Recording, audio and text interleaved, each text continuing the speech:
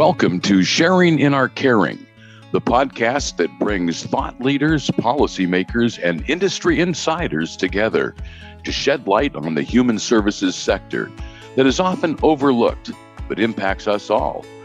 Tune in each episode for engaging conversations aimed at making positive change in this space.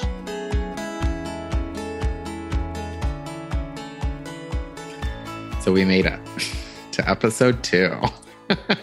Exciting. Today we're going to be talking about assistive technology. Yes, which I don't know if you want to start out by maybe defining or telling our audience what assistive technology is. Yeah, Elliot, it's very interesting because although assistive technology has been around for a very long time, it really hasn't been spoken about all that much. When you start to talk about helping individuals with disabilities live in the community, you talk about really those supports and skills that they need to have to be successful. And one of those supports is assistive technology, the products, the equipment, the systems that enhance learning and working and daily living skills for people with disabilities. Yeah, I was just reading this article a few days ago about how Amazon is to launch Alexa at senior living facilities. So I thought to myself a couple of things that if Amazon is getting into assistive technology, that means that it is a hot topic. And that technology that we use, like I use my Alexa, on a daily basis. And I think technology that we use on a daily basis actually can be so impactful to individuals. Yeah. And if we think about how technology has grown and really matured as an industry, I think back to, my compact computer, and it took up almost all my desk. And now I have a little 14-inch piece of screen that is my entire computer that is 1,000 times more powerful.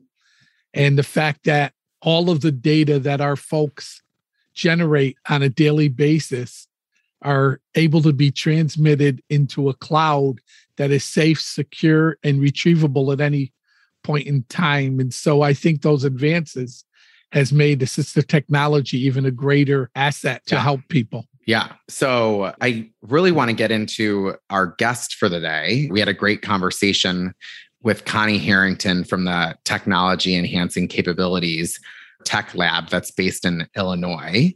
And we came across Connie because of the work that we do with IARF, which is the Illinois Association of Rehabilitation Facilities. They work closely with IARF. And so we had gone to one of their conferences in the past year. And so when we wanted to do this episode on assistive technology, her name and kind of the Tech Lab came to mind. And I was really happy that she was able to join us. So let's hear from Connie more about the Tech Lab.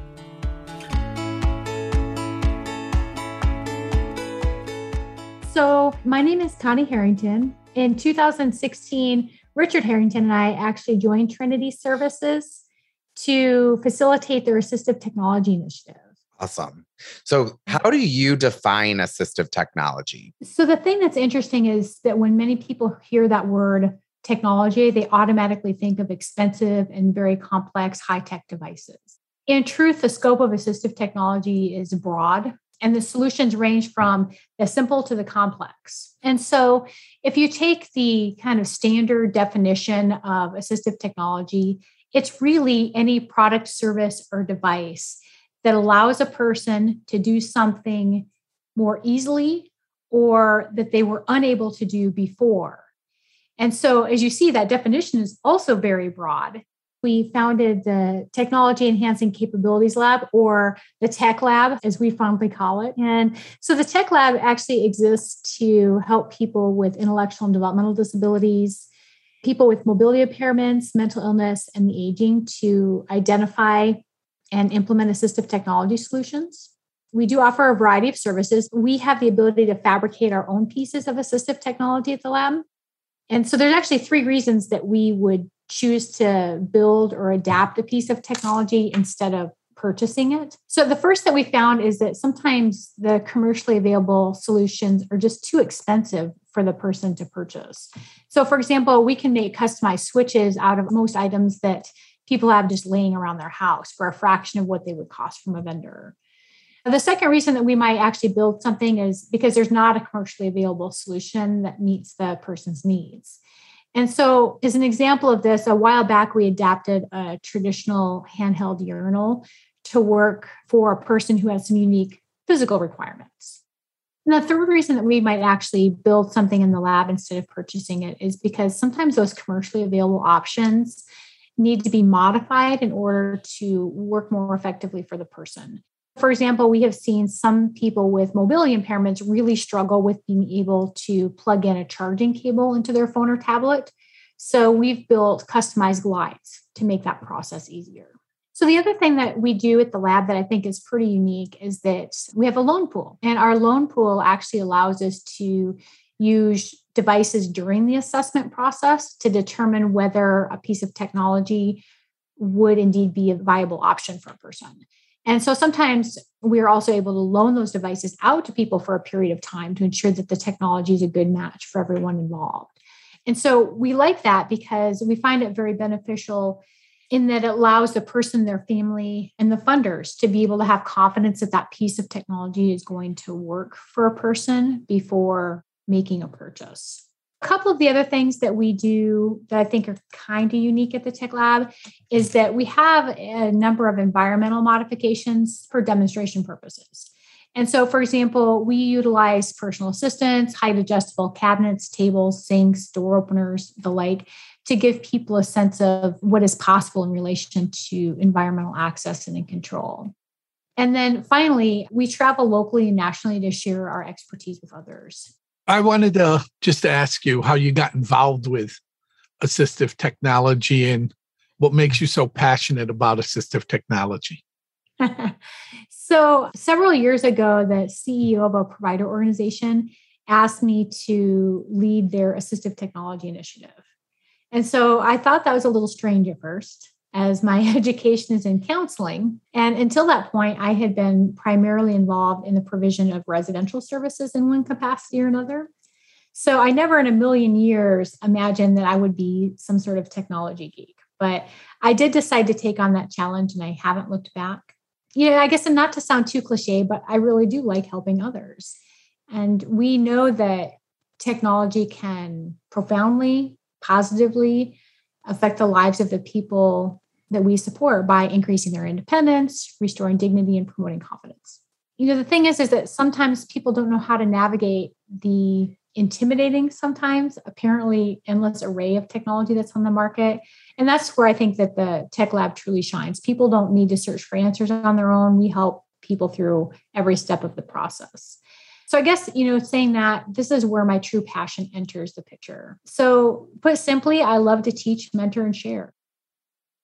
Elliot, that was so inspiring, hearing all the work they do with the Tech Lab. And you could hear in the voice of Connie the passion she has for the work.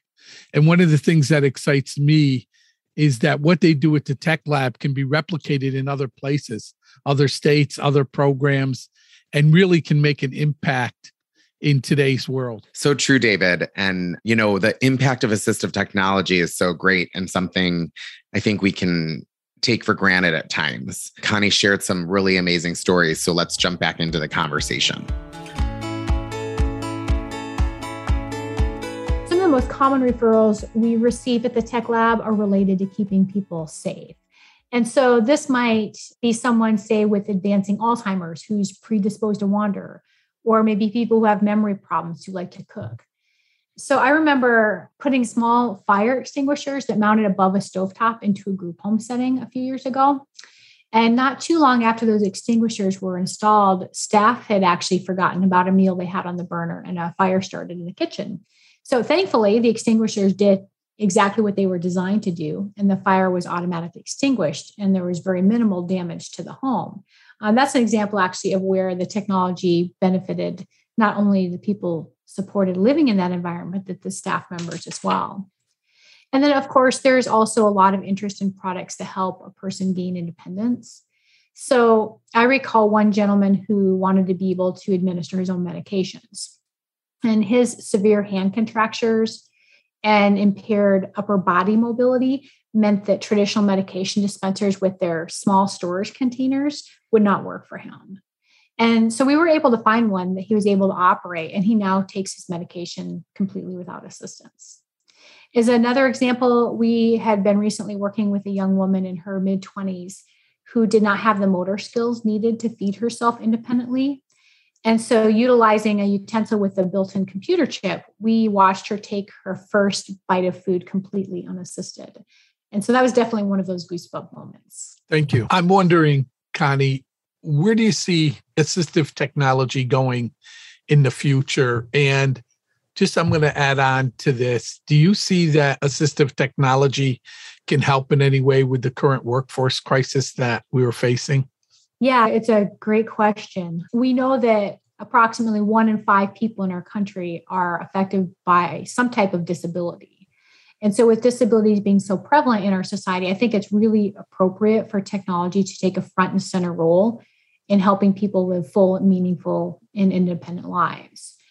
I guess what I envision for technology in the future is I envision technology developments will result in more intuitive and easier to operate devices, that accessibility features are standardized, and that products are more widely available because for 2 reasons. They're either decreasing in price, and also we're seeing more funding sources start to cover those expenses. So essentially, I believe that technology is going to be perceived as less of a luxury and more of a necessity for people.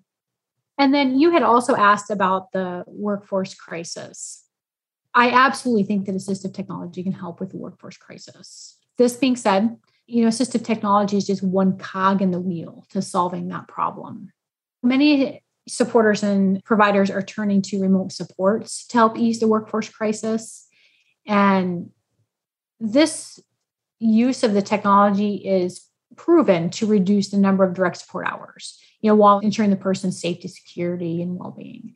So in my mind, that there's absolutely no question that we will see an expansion of remote support services. That sounds wonderful. Have you noticed over the years that funding is starting to incorporate assistive technology, or even seeing funding that's specifically directed toward assistive technology? So Elliot, I've actually seen both. I've had an opportunity to work with DDDs, in multiple states. And what I'm seeing is that they're becoming very open to the idea of utilizing technology in a number of ways. So one thing that's pretty popular right now is divisions are allowing providers to pilot assistive technology projects. And so they allow a provider to kind of experiment with utilizing different technologies to demonstrate their effectiveness and see whether or not that's something that they're interested in funding over the long term. And the second way that we've seen states kind of support assistive technology funding is by incorporating it into their waiver. And so we're seeing more and more and more states being willing and able to cover the cost of some of these technologies for people who are on the waivers. Well, you really did pique my interest in assistive technology. And I'm sure anyone who is listening to you is also going to be very curious about assistive technology. Could you share with us any tips you might have for providers that are beginning to think about assistive technology as a service they want to offer? Yeah. One of the first things I would say to providers who are looking to venture into the arena of assistive technology is just start somewhere. It's okay if it's a small project. You don't have to have a giant project to get started. Allow yourself the opportunity to start small and experience some successes and learn from your mistakes before you grow. And so through the course of time, we've actually developed what we call a 9-step guide to success. I'm happy to share that with people that are interested. Now, without getting into too much detail, because I know we just don't have enough time today to be able to do that, I've broken down the steps in case people are interested in learning a little bit more about those. So the first is just kind of defining the scope of what your project or your program is going to look like. The second is to identify a champion or champions, team of champions that are going to help you with that project. Also, it's important to be able to create and complete some type of an assessment related to that technology. We use a referral process that works really well for us. It's also really important that you identify some funding sources. So know what your state allows. If your state doesn't allow for a lot of funding of technology, looking to places like the ARC or private funders who are willing to contribute toward purchasing of equipment. I think it's also extraordinarily important that you provide education and training for everybody involved, the people supported, their parents, families, staff members.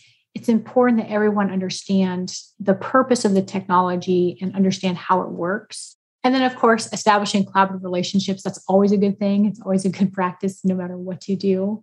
And then finally, to pause and celebrate the successes that you have along the way.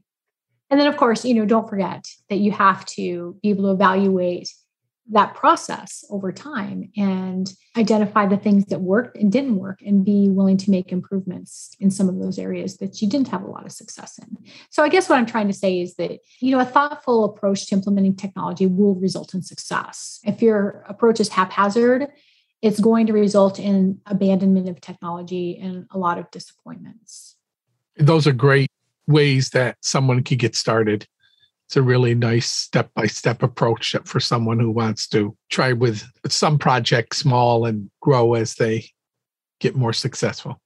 Yeah, I think what happens is that people just, they hear the word assistive technology and, because this is kind of just a hot topic in the industry or the arena right now, I think that people feel overwhelmed by the idea of venturing into the world of assistive technology. And so there's no reason for it to be overwhelming. There's no reason for it to feel like this is just too big of a project to take on, because you can start tiny. You can start with a tiny project with one or two people, and then again, build your success and move on from there. Thank you. Connie, you shared with us so many great ideas, thoughts, feelings that you have about assistive technology. Would you mind sharing with us your final thoughts that you might have? It brings me a lot of joy to share information and resources with other people. So I would say that if anyone listening today is interested in learning more about what we do, please feel free to reach out to us at the Tech Lab. For those of you who did listen today, I really appreciate you taking time out to learn about the important role that technology can play in the lives of people with disabilities.